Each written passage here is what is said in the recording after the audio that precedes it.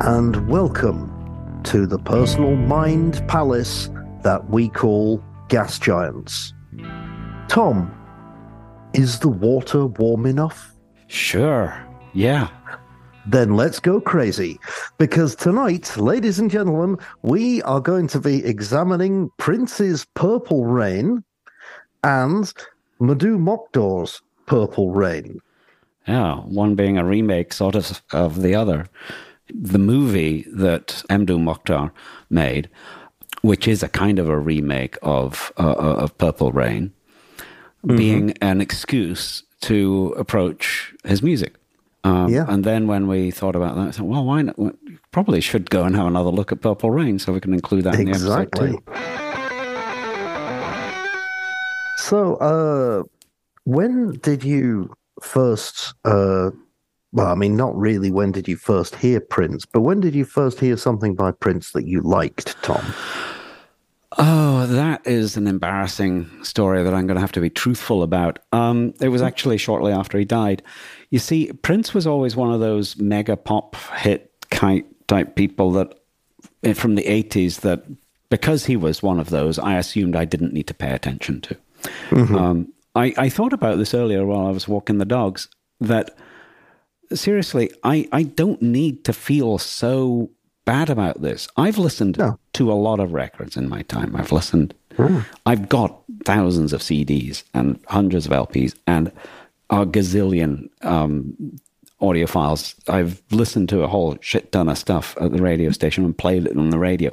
I know quite a lot of music. Do I have to know Prince as well? No, I don't. Not really. But when he died, Matt Taibbi, who's a big fan and who I've been reading and subscribing to on Substack for all these years, wrote an obit, and he centered his obit around the 2007 Super Bowl halftime show, talking about how that was such an impressive performance and what it meant personally to him. And so I went and found it. That took some illegal downloading to get it, but I have to admit that's damned impressive. What a performance. And you know, proper band playing, proper stage effects, dancing, the pyrotechnics, the lights, the whole, and a really excellent guitar sound that sounds like a real guitar played through a real cabinet.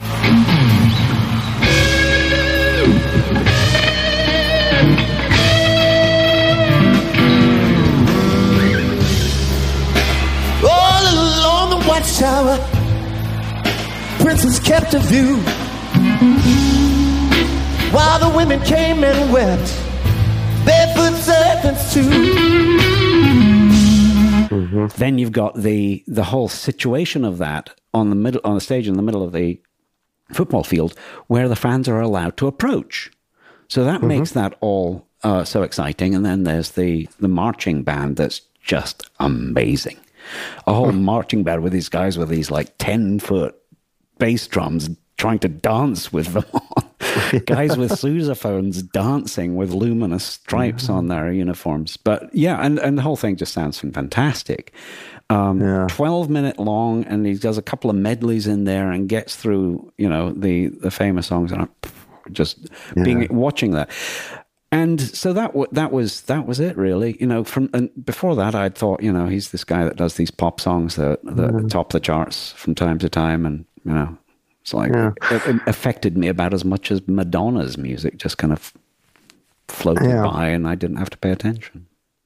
Well, actually, he was one of the few performers, really, really big, popular performers from this time that I followed.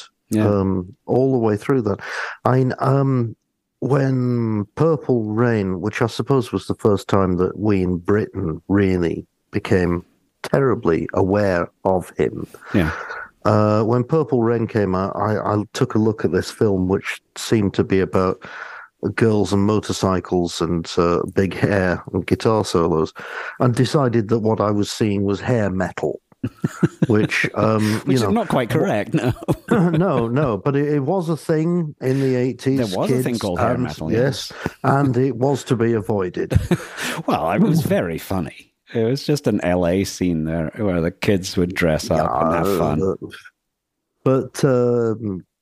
But then actually the first thing, I must have been at school even when, oh God, I can't remember when Under a Cherry Moon came out, but the single Girls and Boys came out.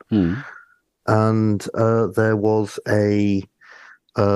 this wonderful video which accompanied it, which involved him stalking into this nightclub with the rest of his band, and a very well-dressed couple with a very good-looking girl comes towards him going out of the club, and he just snatches the fur coat off the shoulders of the girl and puts it over the shoulders of his sax player. And they go into this great number, which has this wonderful backing track to it with finger cymbals and stuff. It's very, very subtle, and a great sax solo as well. Yeah. And I was like, oh, wait a minute, there's something more going on here. So other albums followed. I mean, I suppose I was vaguely aware of Sign of the Times when it came out. I remember it coming out as a film, and I remember watching that one night on Channel 4 quite late. And of course, when Love Sexy came out, that was a huge album. Yeah, that was really good. And then later on, when I was in Jesus Christ Superstar, just before I went out to play the show one night, because what happens when you're on tour is you check into a hotel room and you turn the TV on and watch MTV, or at least you did back then. Okay. You'd automatically put the TV onto MTV just so that you had noise going on in the background. Mm-hmm. And all of us did that at exactly the same time that the video for Sexy Motherfucker came on, shown on MTV for the first time. Okay. And that night when I went into the pit, all of these guys who played in the band were absolutely wound up about this track, because a lot of them played in R&B reviews and stuff like that when they weren't doing shows. And they were like, wow, did you see that? Man, did you see that? It's got this great James Brown bass line and there's the horns and everything. And they thought it was the best thing ever. And it is a fantastic track, and I do really love it. So, yeah, I was on board with Prince from, I suppose, quite early on. Yeah. But I remember watching Purple Rain for the first time on television. You were how old then? Now, I remember James and I sitting down and watching it, so I might have been 20. 84? Yeah. Okay. I might have been, I might have not quite 19, 20, something. Well, by the time it came out on TV, it was a couple of years later. It might have been around 85 or something. Yeah. I actually sat down and watched it. And I remember thinking, this is just like an Elvis movie. Yeah, honestly, that's an interesting thought, because I've forgotten all the Elvis movies. That could explain it, yeah. Because I've tried to sort of pin it down in terms of what sort of a form it is, and I couldn't really come up with anything. I read somewhere that somebody had described it as a rock opera, and I said, nah, it's not a rock opera. No, it's not that. No, and it's not quite like a series of stitched together music videos either. No, because the performances are all stage performances, aren't they? Mm-hmm. All the music bits.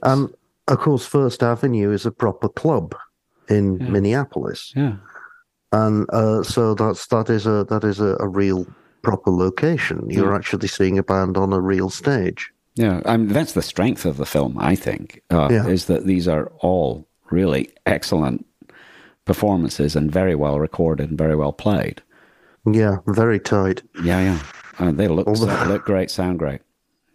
So I have to say, in relation to this, I watched some of this with Lottie, mm-hmm. who found it very funny that every time there's a shot of the crowd, there's somebody walking through holding a tray above everybody's head.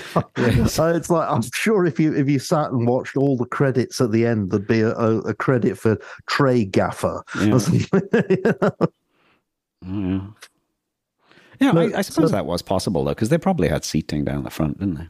Yeah, no, I mean, the film does definitely benefit from it being a real location. So it was very interesting that because I listened to a podcast as a part of the research for this discussion, a black movie podcast. Yeah, and they made the point that this was the first time that a film of these dimensions that was an actual feature, not a documentary or anything like that, was made about a black performer. Yeah, and almost everybody featuring in it is black too. Yeah. It's very unusual.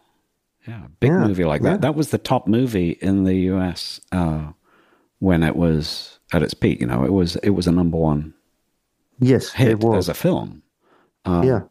And, you know, that everybody in it is at least off-white. Probably black, you know. So should we should we bother taking a stab at the plot? If you can be very, very quick. What plot is there? I don't know. There's yes, go on. I want to hear what you how you can explain the plot of Purple Rain. I must confess, I'm extremely jealous of there's a lady who has a channel on YouTube called When Gen X Ruled the Multiplex. Mm-hmm. Who I'm extremely jealous of because she just looks into the camera and managed to summarize the plot of anything without blinking. And it's something I have a great difficulty doing. Yes, I think our audience knows about that already. Yeah. Yes. But we can try. I'm not going to try it. Come on, it's daft. I mean, it's a very well-known movie. Come on, and it doesn't have much of a plot. No, it doesn't. Interestingly, what hasn't really worn well at all, and we need to address, is the treatment of women. Mm-hmm. Because there's quite a lot of domestic violence in this film. Yeah. And it was also, I would kind of like people, the younger audience that's maybe coming to see this film at the first time, I would not like them to think that that is just how things were in the 80s, because they weren't. Mm-hmm. That was not regarded as okay then either. And when I saw it on TV, there was a discussion, a studio discussion before the film was shown, talking about all of these issues. Why do you think it hasn't worn well? Why do you say that? Well, because I don't think. There's this. There is all this violence that goes on in the. Well, in the look, movie. I mean, Prince's father, the kid's father, is an alcoholic wife beater. Yeah, is that what you're talking about? Yes, and then Prince himself, the kid, perpetrates violence against his girlfriend a couple of times in the movie, and then realizes that I'm just being like my dad, and I've got to break this cycle. But we don't actually see him going off and getting any counselling for it. Well, no, I have to get counselling. Yeah, well, you kind of should, I think, if you were that far along. Yeah. I mean, one of the other reviewers, and I'm sorry to steal this line, but I'm going to because it's a great line, said that a real happy end for this movie would be if Wendy and Lisa took Apollonia out for nachos and margaritas and explained to her that yes, the kid is a genius, but probably not great boyfriend material. Yeah, fair enough. Yeah, but it is sort of interesting. I mean, I guess apart from just enjoying the music, the most interesting aspect of the drama is how Prince presents the kid as a conceited twat, and that's a sort of like an interesting little mindfuck because. on the one hand, you could sort of admire that as a sort of an attempt to be honest about how an ego that big can be a problem to live with. And then I sort of realized, well, then it's how honest is that? You know, if you're trying to make the interesting part about the movie, the fact that you're making a movie about yourself and you're a conceited asshole. I don't know. It got a bit confusing when I started to think about it too much. There's an interview with the Revolution, which is up on the Substack page, where they say that the whole premise of the movie is that there's this tune which Wendy and Lisa are trying to get the kid to listen to, and he refuses point blank to have anything to do with it. And then in the end, he actually does, and he turns it into this fantastic song. But they say that is completely the opposite of what life in the Revolution was like, because he was very, very open to other people's ideas. Yeah. And later on, the next movie and the next album that he makes is Parade, and that's got Kiss on it, which was a song that he sort of sketched out in a couple of minutes for a couple of other guys, and they put a good bass line to it and some nice production, and came back to him with a demo, and he was like, "Oh no, you're not having this anymore. This is mine now," and turned it into a huge hit. On the other hand, he's given songs to a whole bunch of people, hasn't he? Yes, he really did. He wrote songs for all kinds of people. We've talked about how it was in some ways groundbreaking, but it is just a kind of blockbuster movie. It's sort of entertaining. It's somewhere between MTV and a movie. I don't. Probably you're right. To be thinking back to the 50s and 60s, because we did have movies made by rock groups back then that were mostly a vehicle for presenting the music of the band, just a different way of presenting it to an audience. Think about the Beatles, for example. Yeah, they made some bad movies, but they also made Yellow Submarine, which I enjoy very much. Yeah, and that's just a way of another way of selling music to an audience. Yeah, but of course that was happening in Britain, and I think when Hollywood was faced with the possibility of making a movie like this, they reached back into their old playbook and came up with actually probably something like Jailhouse Rock. Yeah. So is this? Yeah, it is more like a musical than a rock opera, isn't it? Yeah. But suddenly you made me think of Crybaby. Good. Yeah, Jailhouse. That's got a couple of Jailhouse songs in that, hasn't it? So was Hollywood actually involved in this production? Yeah, okay. Very much. Okay. Yeah. I mean, there were lots of. I think there were lots of first timers involved, but it is interesting though, because Prince at the time was kind of involved in this huge battle royal for top place with Michael Jackson. Yeah, a year before Michael Jackson had brought out the Thriller video, right? And I don't know if you probably weren't paying attention to that, but do you remember that coming out on TV? Yeah, I mean, Thriller. I remember the music video for it being that sets a new bar in quality video production for music. And it came with a warning.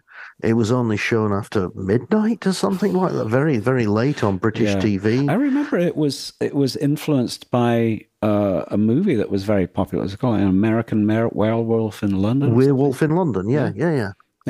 which had some good some good special effects and makeup effects. Yeah. And whatnot. So you see, that's a 14-minute video as well, because there's this whole story. So it was at the time groundbreaking from that point of view. Yeah, that's pretty long.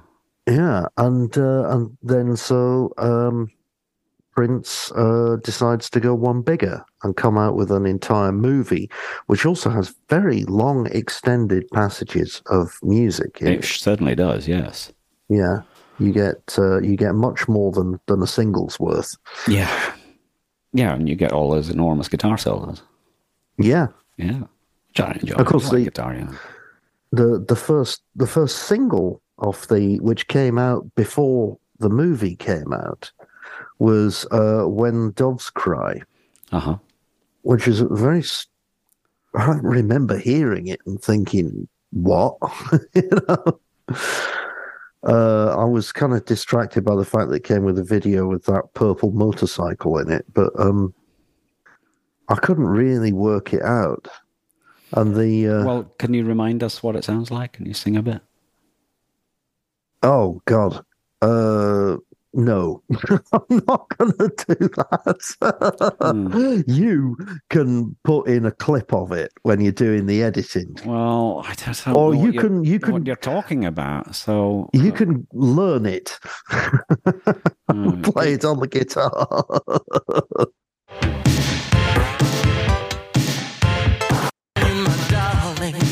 Yeah, I remember, I think I saw that video, It Rings a Bell, and I remember going like, this is what people are so excited about Prince about. It's just pop, it's 80s pop music. What's the big deal? Yeah, no, exactly. I absolutely didn't get it. And apart from the fact that it contains the wonderful line, "Animals strike curious poses," which always fascinated me. Squirrels doing this and stuff. Yes, I could think of other animals, but all right, fine. I think of squirrels. So and of course, it's worth mentioning as well that this movie came out in the same year as Beverly Hills Cop. Good Lord. Which is, and this is Spinal Tap. Yes. Why not? That's a pretty good year for movies, isn't it? If you like Beverly Hills Cop. But that was something. That was also something very different at the time. To actually give that much a whole feature to a black comedian, and have it just as a normal multiplex style movie, with a story going through it. I think it's very funny actually in parts of Beverly Hills Cop, and certainly I thought it was very funny at the time. And of course, Spinal Tap, we don't even really need to discuss. That's just a masterpiece. Yeah. It's sort of like set a bar so high that. What are you going to do now? Yeah. So, if we've talked about this movie long enough, maybe we should move it. What is it? Mdou Moctar film is from 2015, I believe. Yeah. So, curious story there. I mean, I haven't seen the movie until we decided we were going to do it for this episode, or decided we wanted to try. And then I realized it's actually quite hard to see. I asked I went to Sahel Sound and asked for help in, where do you get it? Because it looks like it'll cost me like $50 on eBay to get a DVD or something. And that seemed like a lot. So the director of the movie, what's his name? Hold on, I've got it here. Christopher Kirkley. Yeah, Christopher Kirkley emailed me back himself saying, "Here's a screener for you." So he gave us a video, the Vimeo password to be able to watch it, which is great. Thanks to Christopher absolutely. For that. Thank you so much. I enjoyed it very much. Yes, I did indeed. I really did. Yeah, it's great. Yeah. What do you think of the music? I love it.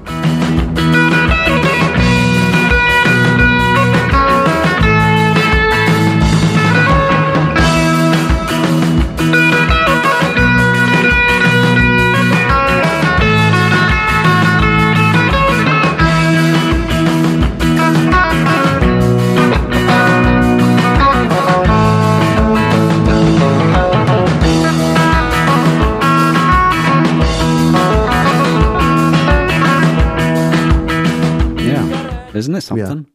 Yeah, it really is. So, to those who don't know who Mdou Moctar is, well, he lives now, he's based in Niger, but I'm not sure exactly where he came from. No, it was northern Niger, from mining town.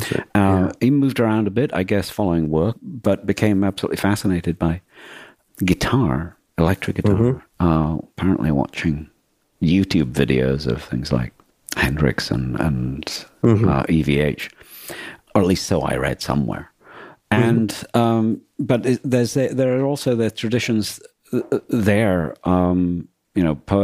traveling poet traditions among the Tuaregs. So a little bit more. He's from the Tuaregs who inhabit the Sahara there, and also on south to the Sahel. They've got their own ancient, they've got their own song and Berber culture that goes back a long way.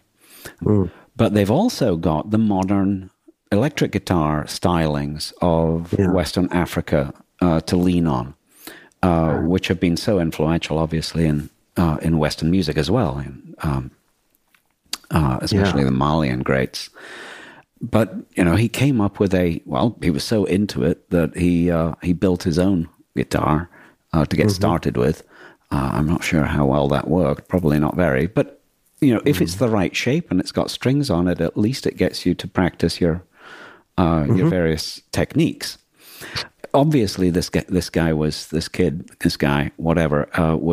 very much motivated by music and managed at about the age of 24, I think in 2004, recorded an album in Nigeria at a studio.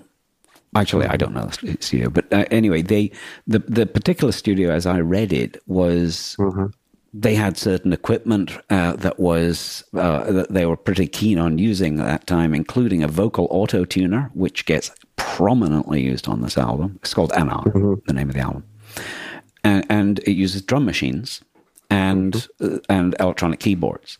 So the sound of this album is very, very different from the recent releases. Which sound like a Western rock group, guitar, bass, drums, except played in a very, very particular way that makes it a very unique sound. But so those sound a lot differently now. The way music was, maybe it still is, but at that time music was shared via cell phones. So you could, if you had an MP3 file on your phone, then you can share that with somebody just over the Bluetooth. So just passing from one person to the next. And so this establishes a sort of an ad hoc mobile network throughout the Sahara for music file sharing.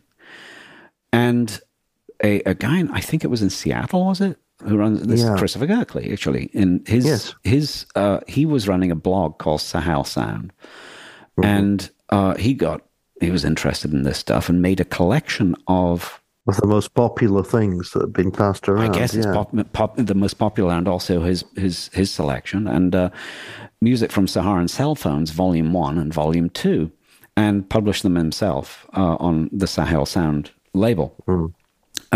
So this actually got some traction in American audiences. Not big, but the name started to get known, and this was sufficient to get his career going. So he approached Mdou Moctar, and just tried to tell Philly there's a comedic story about how Mdou didn't, just hung up on it. This is my cousin playing a joke on me, right? Yeah. But no, it was real, and so they managed to get things organized, and then one of the Sahel Sound actually released the first album they released was the next album that was recorded, Afelan, which is really good. So this is the one where you can see Mdou wearing a green shirt, and it's got the guitar neck really up close in the camera. It's a fantastic photo on the cover. I don't know if you've seen that one. And it's a really good album. So that's got his guitar style much more prominently featured on it than the first album. The first album's got this weird sort of electronic sort of sounding like really old electronics, because that's what was available at the time. Yeah. And then the next thing it seems that they did was making this movie, which I guess must have started as a bit of a joke. But the result of it is that it's the first movie to be made in the Tuareg's own language, which I'm not going to try to pronounce the name of their language. Although, it's an interesting language, isn't it? Because it has quite odd words of French in there as well. I mean, I think the colonial background. The French, it's still a pro-French. It's still a pro-French government. The central government and so yes, and French, I presumably has been the official language of an awful lot of stuff. So yeah, they're using quite a lot of French and a mixture of the French and the Tuareg. Yeah. But the Tuareg language, you get to see the alphabet a little bit in the movie, in the opening titles, and then in a songbook that's used in the movie. And yeah, that doesn't look at all like French. Oh yeah, gosh, no.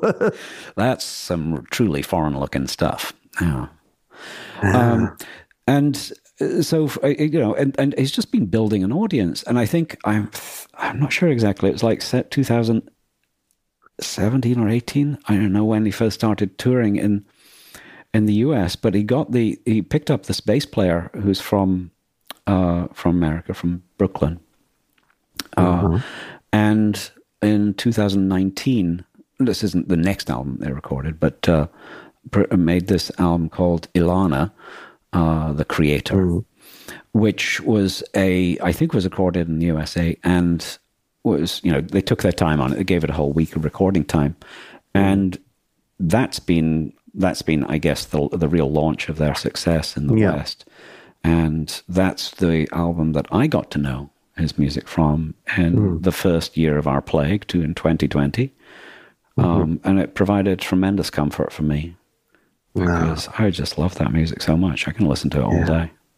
Yeah. Yeah. So, I mean, it's quite possible, because obviously he was sort of picking up Western music and watching stuff on YouTube and all the rest of it. It's quite possible that he at some stage saw Purple Rain. Yeah, I don't see why not. Yeah, or it might be the sort of thing that plays in cinemas in a heavily edited version, I would imagine. Well, I don't know. I mean, there is the religious aspect going on here. I mean, what do I mean? He came from a fairly pious family, I believe. Yeah. And actually, one of the dimensions of the story is that his father disapproves of him trying to be a guitarist and tries to stop him. Yeah. His father, in tremendous wisdom, says that all guitarists are alcoholics and drug addicts, which is not far from the truth, and probably wise advice, But this is the version in this movie of the alcoholic, wife beating father. Yeah. And the father ends up burning his guitar. You come home one day and he's out there in the yard with a fire going, and here's bits of a guitar. It's kind of shocking when you first really see the guitar in the fire. So like, don't do that to a guitar. But yes, they're made of wood, so they do burn. Yeah, Mdou's reaction to that is in the subtitles is "You are being unreasonable." I know the acting in this movie is not exactly professional, is it? Well, no, but I'd like to talk actually about a lot of the similarities between the two movies. Yeah. Well, the way I get it is that this is kind of a bit of a joke. It's a fun. It's done as a very friendly bit of fun, but also sort of affectionate parody, should we say? Yeah, but it's also a convenient vehicle for showing Mdou Moctar's life and his art, showcasing the band. So that's nice. That's a nice trick too. And then the fact that they made it with local people. So we're you're actually doing a little bit of culture culture ambassadorship as well. It's great. Which happens in the original Purple Rain as well. True, yeah. Yeah. I mean, the band The Time, which Prince had put together with one of his old school friends, they were actually a really good band, and Prince used to go on the road with them, and they would open for the Revolution. And I saw an interview somewhere which said that with members of the Revolution saying, some nights they would, you'd go out on stage and you'd have to struggle to follow them. They were so good. Yeah. I mean, there's a lot of people who Prince came up with in that movie, which is kind of nice as well. I mean, the Apollonia role had originally been reserved for his current girlfriend, who he then split up with, and went off to do her own thing, and so that's why they had to get Apollonia in the last minute. But yeah, in a way, both movies are a way of showcasing music. Yes. Very clearly. Yes. And of course, remember that, Prince and the Revolution actually had acting and dancing lessons for a full 6 months before the movie. Right. Yeah. So they turned themselves into actors in a very short space of time. Yeah. Yeah. I honestly, the acting doesn't come across very natural in, so let's see if I can pronounce the name of this movie. All right. Akounak Tedalat Taha Tazoughai. No. Tazoughai, isn't it? Yes, Tazoughai. Yeah. Tazoughai. Yeah. Which because the Tuareg language has no word for purple. So it's rain, the color of blue with a little red in it. So they did that. So the title itself is a joke, right? Yeah, exactly. Yes, that should give you the clue. Yeah. Mention also should be made of the purple motorcycle. Which is which they've really done up to make it look sort of corresponding, but very different, of course. I mean, the other thing that the movie presents, probably more so than the original, is it's presenting Agadez and the countryside around it, and the markets, the life there. It's a little bit of almost ethnography, but not quite. Yeah. Because in the original Purple Rain, there's this moment when Apollonia arrives on screen for the first time and announces that she's left New Orleans to come to Minneapolis to make her music career. At which point, I mean, about half a dozen people in the audience must have just about spat their teeth. It's like, you've done what? I wouldn't have thought of Minneapolis as exactly. No, but yes, the same thing is yes, I've arrived in Agadez to make my musical career. Actually, that's not really the case. The family moved there to work, according to what the father says. But yes, it turns out that Agadez is a sort of like a place where guitarists are king, and they've got dueling guitarists, and is definitely a part of their culture there. And in fact, in the movie, it says that. Sorry, Lucy's making these lovely noises. I'll take a moment there to get some licks on my hand. Here we go. So in the movie, the dialogue says that the musicians, there's a good music scene, but the musicians don't get paid well enough. Whereas elsewhere, I read that Mdou Moctar has said that actually, if you're good, it's it's like being a good footballer. You can actually get a decent income that way. So I don't know what the real status there is. Yeah. That particular line comes in front of actually one of my favorite scenes in the movie. Yeah, which is a wonderful sort of thing where they're restringing this guitar for left hand, intercut with the preparing of tea. Yes, and both actions being wonderfully meditative and exact, and it's so wonderfully shot. Yeah, or edited. Edited and rather. Yes. And the music there is really beautiful. It's got this simple acoustic thing.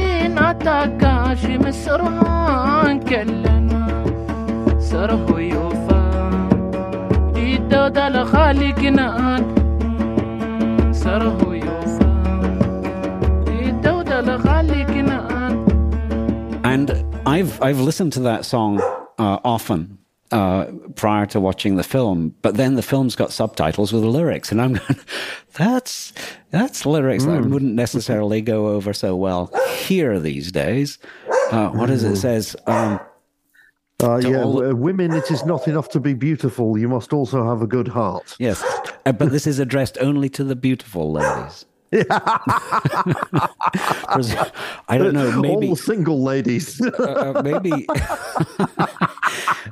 I don't know, it's sort of weird. I mean, but that sort of goes to one of the other themes of the movie is that we've got these music situations going on where the young people are behaving in very decorous ways. I mean, just the dancing they do is could definitely be, you feel like there's a chaperone keeping an eye on things, making sure that it doesn't get anything beyond what would be in a safe family movie from America in the 1950s. But also actually we have to talk about because I talked about the sort of the treatment of women in the Prince film. But the version of Apollonia in the Moctar film is called Reicha, and she is actually I feel like she's she's certainly not a victim. No. She's a lot stronger and a lot more sort of opinionated and actually treated a lot better. She's playful. So in the first scene where they meet, there's obviously some interest in going on there. So it's in a shop, and they're going like, "What about that necklace there? I asked the price of it." But you can see they're being playful there. And then when Mdou and her go out on a sort of date, they ride out on the purple motorcycle into the country, which sort of reminiscent of one of the scenes in the original. And he's messing around, joking, saying, "Well, we're going to have to stay here tonight because we're out of gas." And she just gets up and goes over to the motorcycle and shakes it while listening. Like, "We're not out of gas. Don't you dare take me back to town." Yeah, she's not too shy. No. Yeah, I mean, it really is a wonderful film. There's a lot to look at in it as well. Yeah. The lot of the scenery is quite interesting, and the whole sort of the way that it records people's everyday lives. Yeah, you got some nice scenes of just the city life. You got the traffic on the road. You've got the markets look great. Sort of little scenes. Well, I mean, let's do the plot real quick, because it's almost like there is more of a plot here. So Mdou arrives in Agadez. He's already a guitarist. He's written songs. He arrives right after the opening titles and a little bit of hoo-ha. He just sort of shows up with his guitar at a wedding celebration and says, and just speaks to the guys on the stage saying, "Hey, I'm also a guitarist," and plugs in and plays. And this is one of the songs that appears on Ilana, the Creator, in a different recording, an earlier recording. But and he doesn't have a band at this point, so his backing musicians just knew what to play. Yes, I was wondering about that. That's the implausible part that I meant. So he makes a big impression there. The audience loves it. They're holding up their phones, making recordings or like making little videos and whatnot. So he starts to get to know some of the other musicians in the town. One of whom turns into his rival and musical enemy,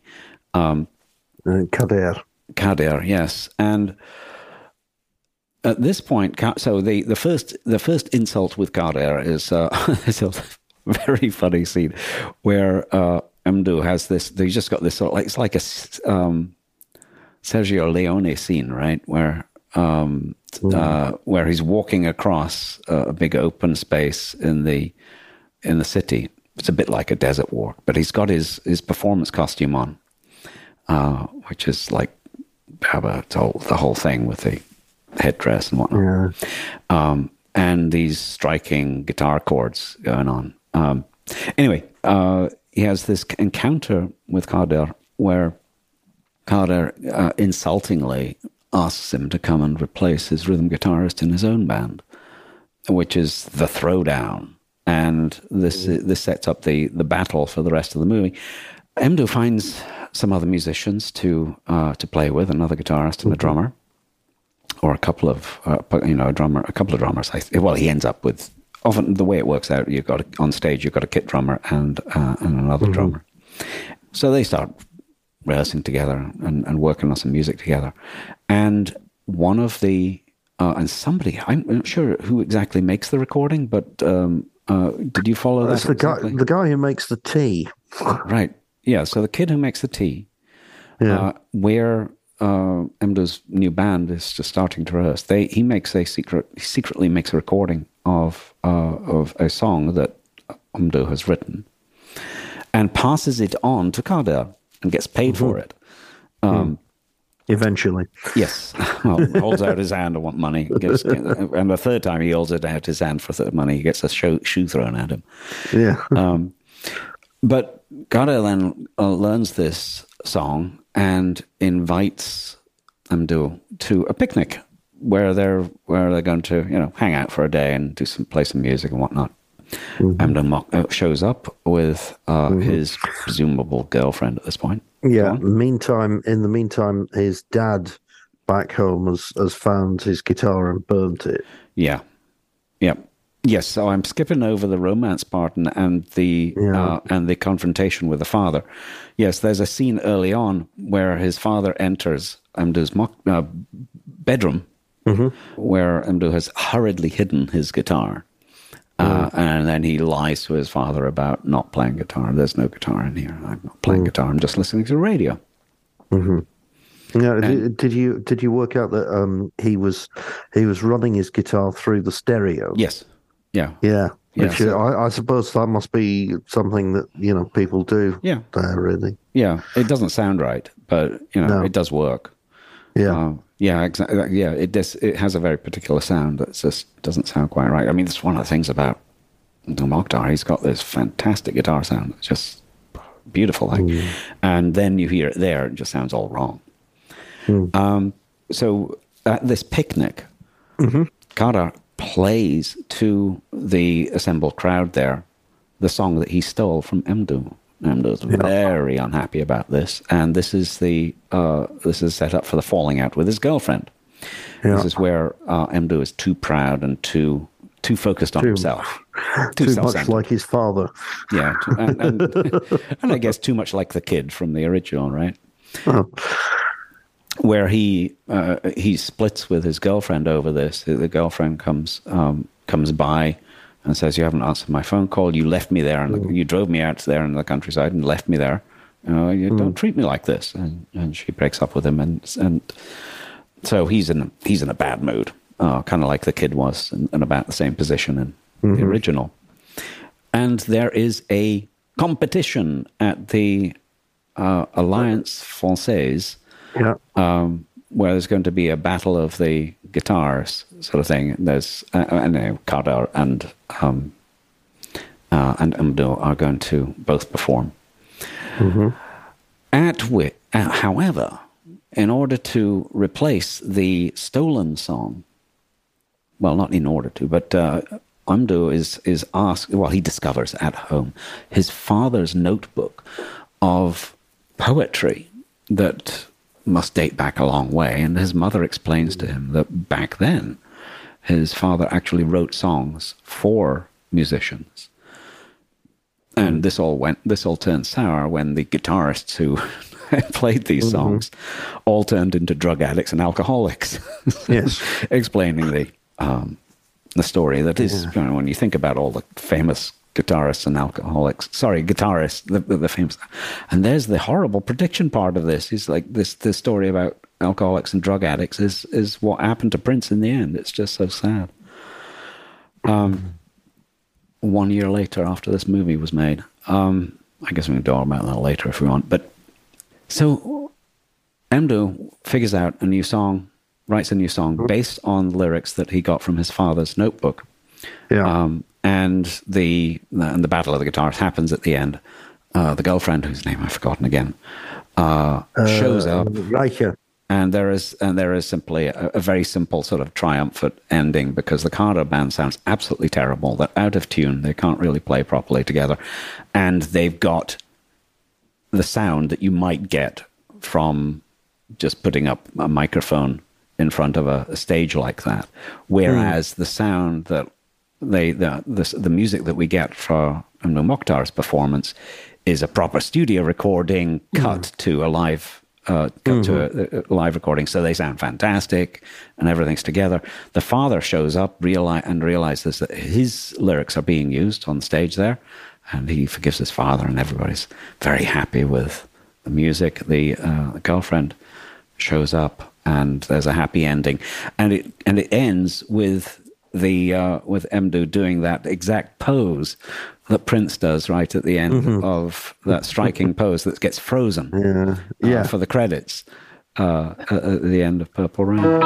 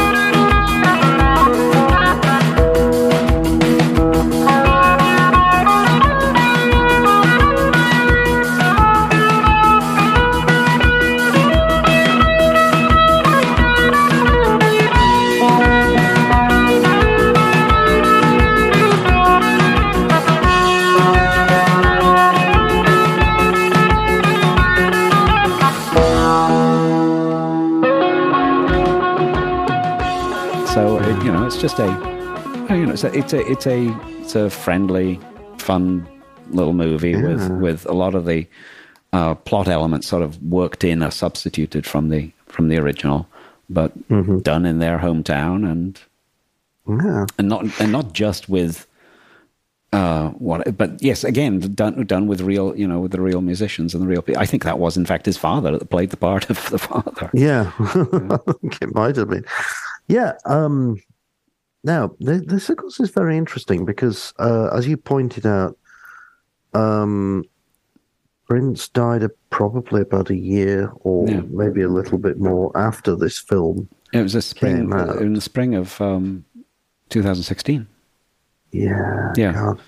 So that was one of the questions I haven't been able to answer is did Prince get to see this movie? Did he ever see it? Yeah, but I've looked around some articles. There was an interview with Moctar when he said that basically if he had seen it, they hadn't had any response. Yeah, but what also interested me is if anybody else ever came on the idea of putting this together as a double bill, because the thing is that when Purple Rain, when Prince actually died, Purple Rain was back in the movie theaters. Yeah, it did actually get re-released, so that would have seemed like a golden opportunity to me. Because the two films do go quite well together. Yeah, I think if you're dealing with the the death of Prince, the situation might not be appropriate. Maybe not. But of course, my point was really that a whole new generation of kids would have been introduced to that music, and that new generation would, I think, be a little more open to music from the Sahel, than the 80s would have been. Yes, yeah, yes. I don't know. I have no idea. But I mean, if you haven't seen Purple Rain, you said I made a point of watching it first.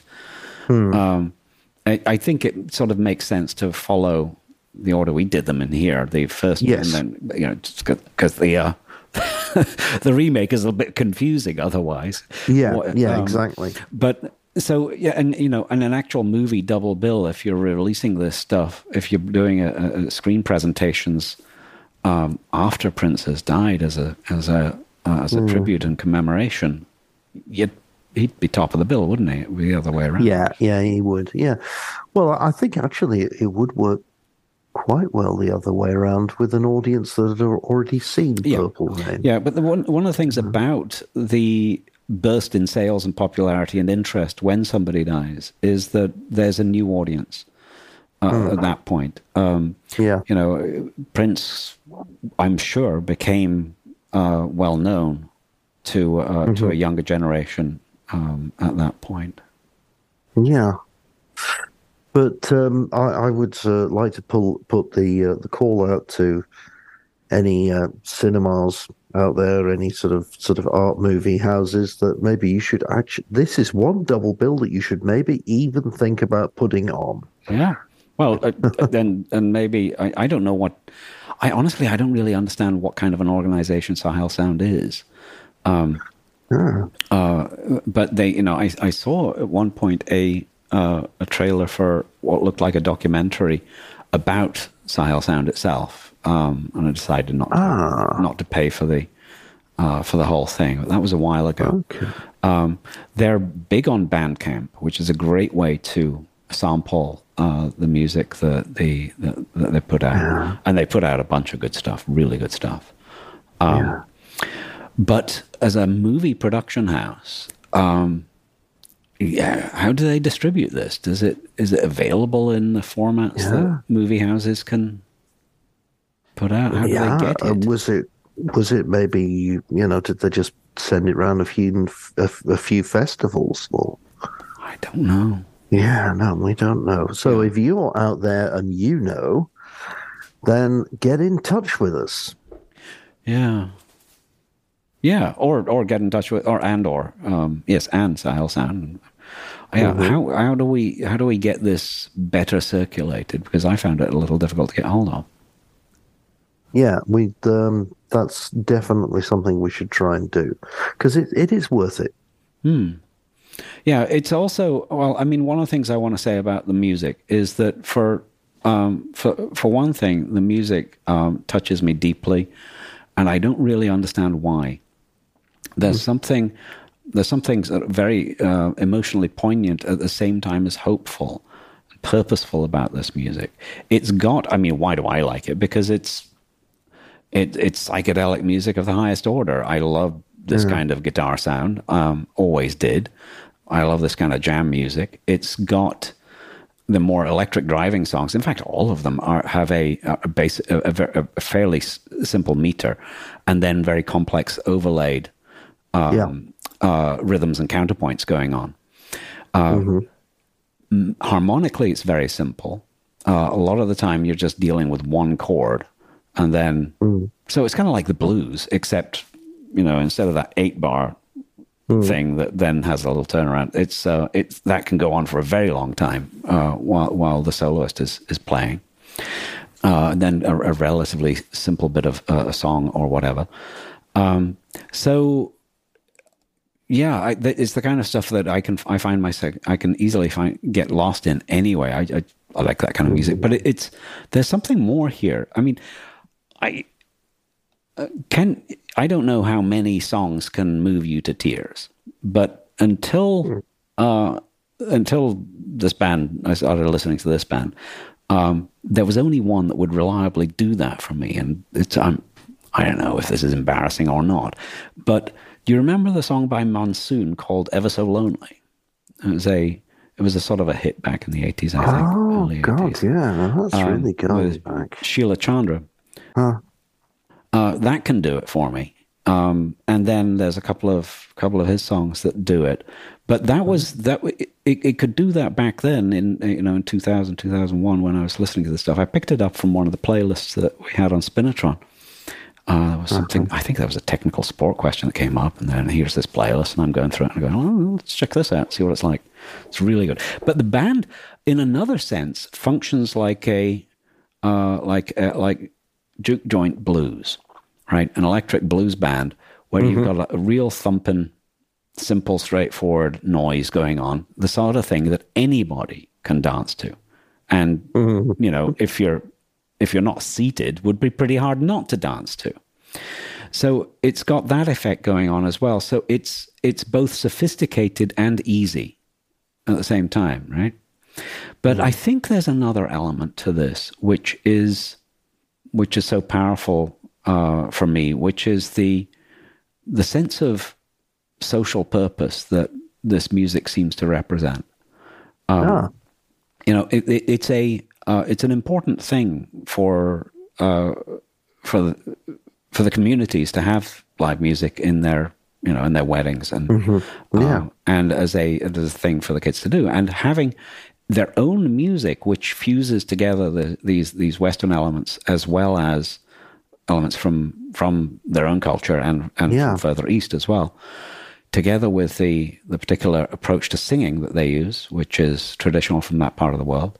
It seems to me like this music has a vitality that in the decadent West we seldom meet, or we've met from time to time.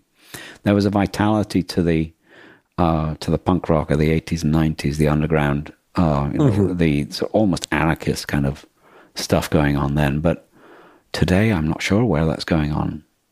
We're sort of past it. They, on the other hand, they've got politically, oh my God, it's a really difficult situation.